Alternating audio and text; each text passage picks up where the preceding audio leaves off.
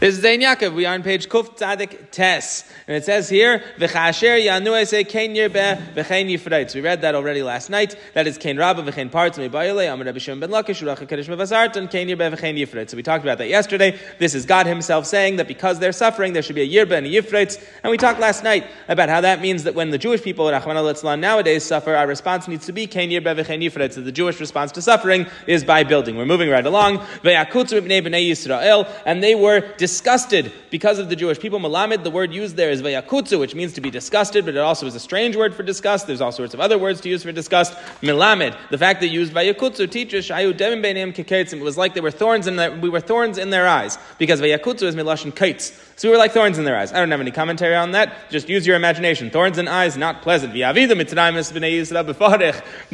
Mitzrayim made the Jewish people work bifarech, which means with back-breaking labor. Milashon pricha. Rabbi Elazar says that's not what it means at all. It doesn't mean that it was back-breaking labor. It means befarech means beperach. They convinced us. That's very much al derech what we talked about earlier. The Rebbe always combines them in sichas, the idea of perach and the idea of pare hanging a brick mold around his neck. That they sort of tricked us into this. Rabbi Shmuel bar Nachmani says no, it's bepashtus, it's bepricha. It was back-breaking labor. They made our lives bitter with aved kasha, with very hard work. Bechemer, that's with mortar, vilveinim, and that is bricks. And all sorts of work of the field. Amar Rava, he says,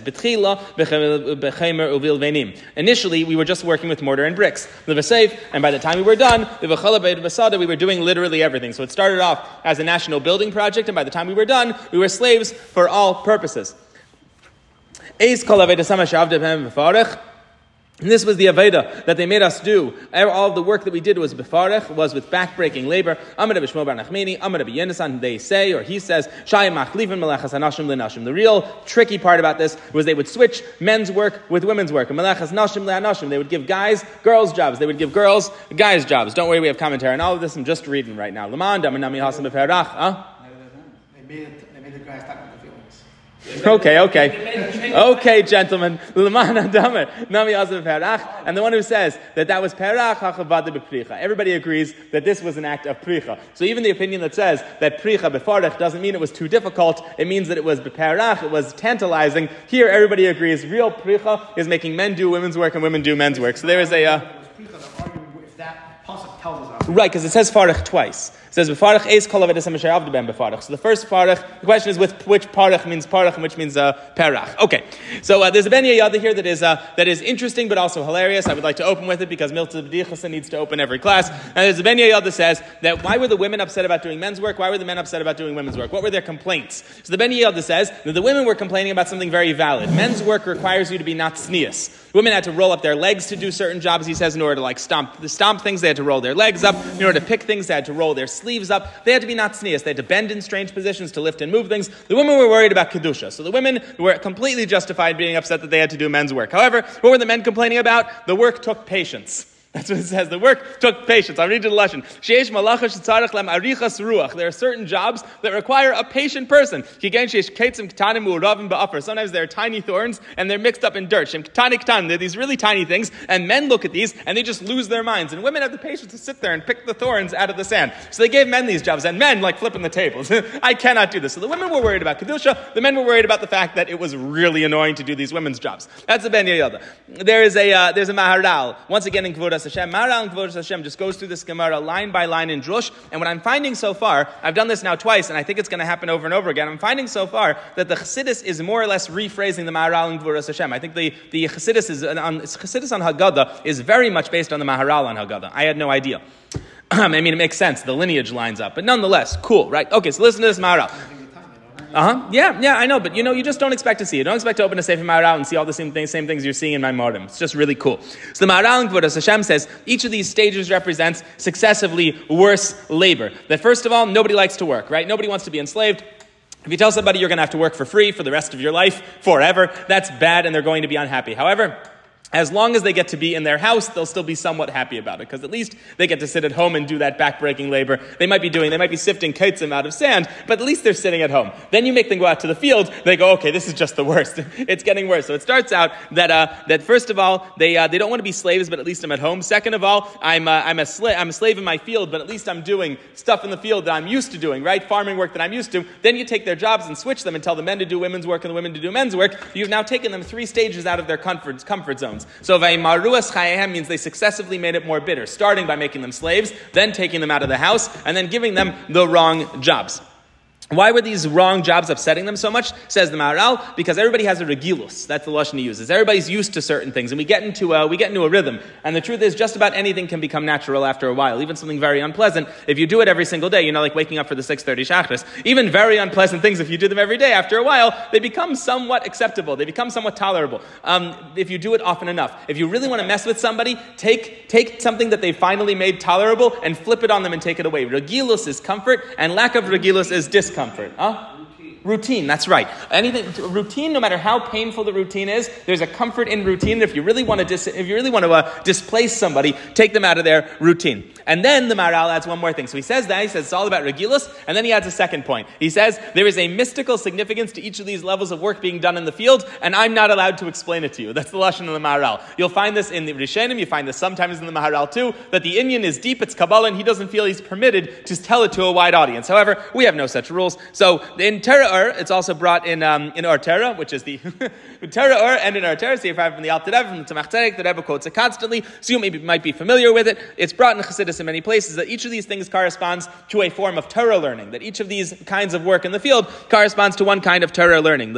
I have it written here. It is that Aveda kasha, da kushya, bechemer, da kavachemer, v'chal aved basada, da braisa, uvilvenim, da libun hilchasa. So the term aveda kasha, which is hard work in the field, this corresponds to asking questions on a piece of Gemara. Bechemer, which is the word for mortar, corresponds to kal v'chemer, the derivative ideas that we have when we're trying to derive halacha. V'chal aved basada, all sorts of work in the field. This is the braisas that contribute to the Mishnayos and contribute to the Tanaic tradition. Uvilvenim, and also we have the mortar, which is libun hilchasa, the clarification of halacha itself. And what is brought in a couple places in Chassidus is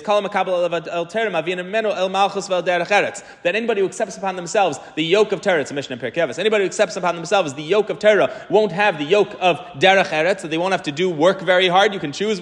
Basically, you always have to work hard, but the question is, if you put that hard work into Torah, God won't make your workplace work so difficult, but He's going to make you work somewhere. So if you take Torah and you do have a lot of us working people learn, right? We open a sefer, we learn a little bit, we skim it, and then we go to work and we work like crazy. We could switch that if we wanted to. We could learn like crazy and then work that way. But you got to pick one. God makes sure we pick one or the other. So you can pater yourself from, the Jewish people can kiviyachol pater themselves from the slavery of this world, by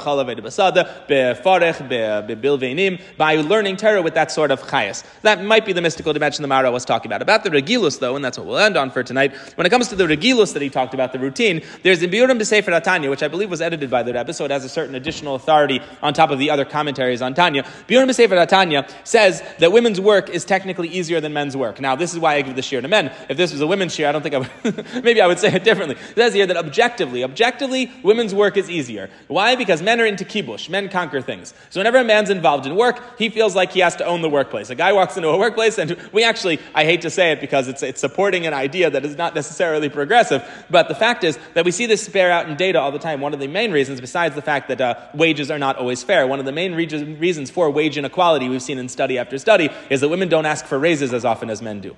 So this does contribute to actual wage inequality, that women don't have a derech of kibush, generally speaking, of conquering. So since men generally conquer, men's work is always harder by nature of what men put into it. Men make their work conquering work, and women don't. This is in Biurim and Sefer Tanya. So the reason why women's work is technically easier, therefore, the question is, why were men complaining about women's work? Right? So women were complaining about men's work. The Ben Yehoyada has his answer because it's tedious. But that's not pshat. In pshat, why were the men complaining about women's work? The women were told, you used to have to sew all day, now you have to go and work the fields. I hear their complaint. The men were told, you used to be out working the fields, now you have to sew. The men should have been happy about that. And the answer given by the author of Biurim B'Sefer Tanya, edited by the Rebbe, so we'll say that it's by the Rebbe, is that any change in regilus is called avedas parich. Is that any time I have to change from my routine, it's going to hurt me. And the proof that we have from this is that someone who learns 100 100 dapim routinely. When they add one more daf, just like the camel, when you add a little bit more distance, or the donkey, whatever the mashal is, you know what I'm talking about. We'll do it with the daf. When a person learns 100 dapim, like Mendel Lakin, learns 100 dapim every single day, that becomes part of their routine. And then one day they learn 101 dapim, and it's like and they're like panting. How is this extra? Now, why should that be? Now, why should that be difficult? Why should one more daf be difficult? This person learns 100 dapim, and the answer is that any change in routine is incredibly difficult. And he says that we see from our Gemara the reason why that's considered avodah. The reason why real avodah is learning a little more than your regilas, pushing yourself in avodah a little more than your regilas. If you normally davening an hour in 1 minute is going to be real avodah. That's what a real ovid is someone who pushes themselves. Dafka because that breaks regilas, and dafka because that's called avodas parach. So what we have from our Gemara is what is the most serious kind of avodah, the most backbreaking labor that makes somebody a real ovid? Changing their regilos. And what can we use for that in our own lives and our own avodah? If I really want to be an ovid elikim, if I really want to be someone who serves God, the real trick is to change my regilos, to add a little bit more, and even a little bit more is going to be a avodas pricha legabe HaKadosh Baruch Hu, and that makes me a real ovid. So if you're learning or davening, however much you are right now, especially in these 9 days, add a minute of it, avodas pricha, and that is a real ovid elikim. Okay, that's it.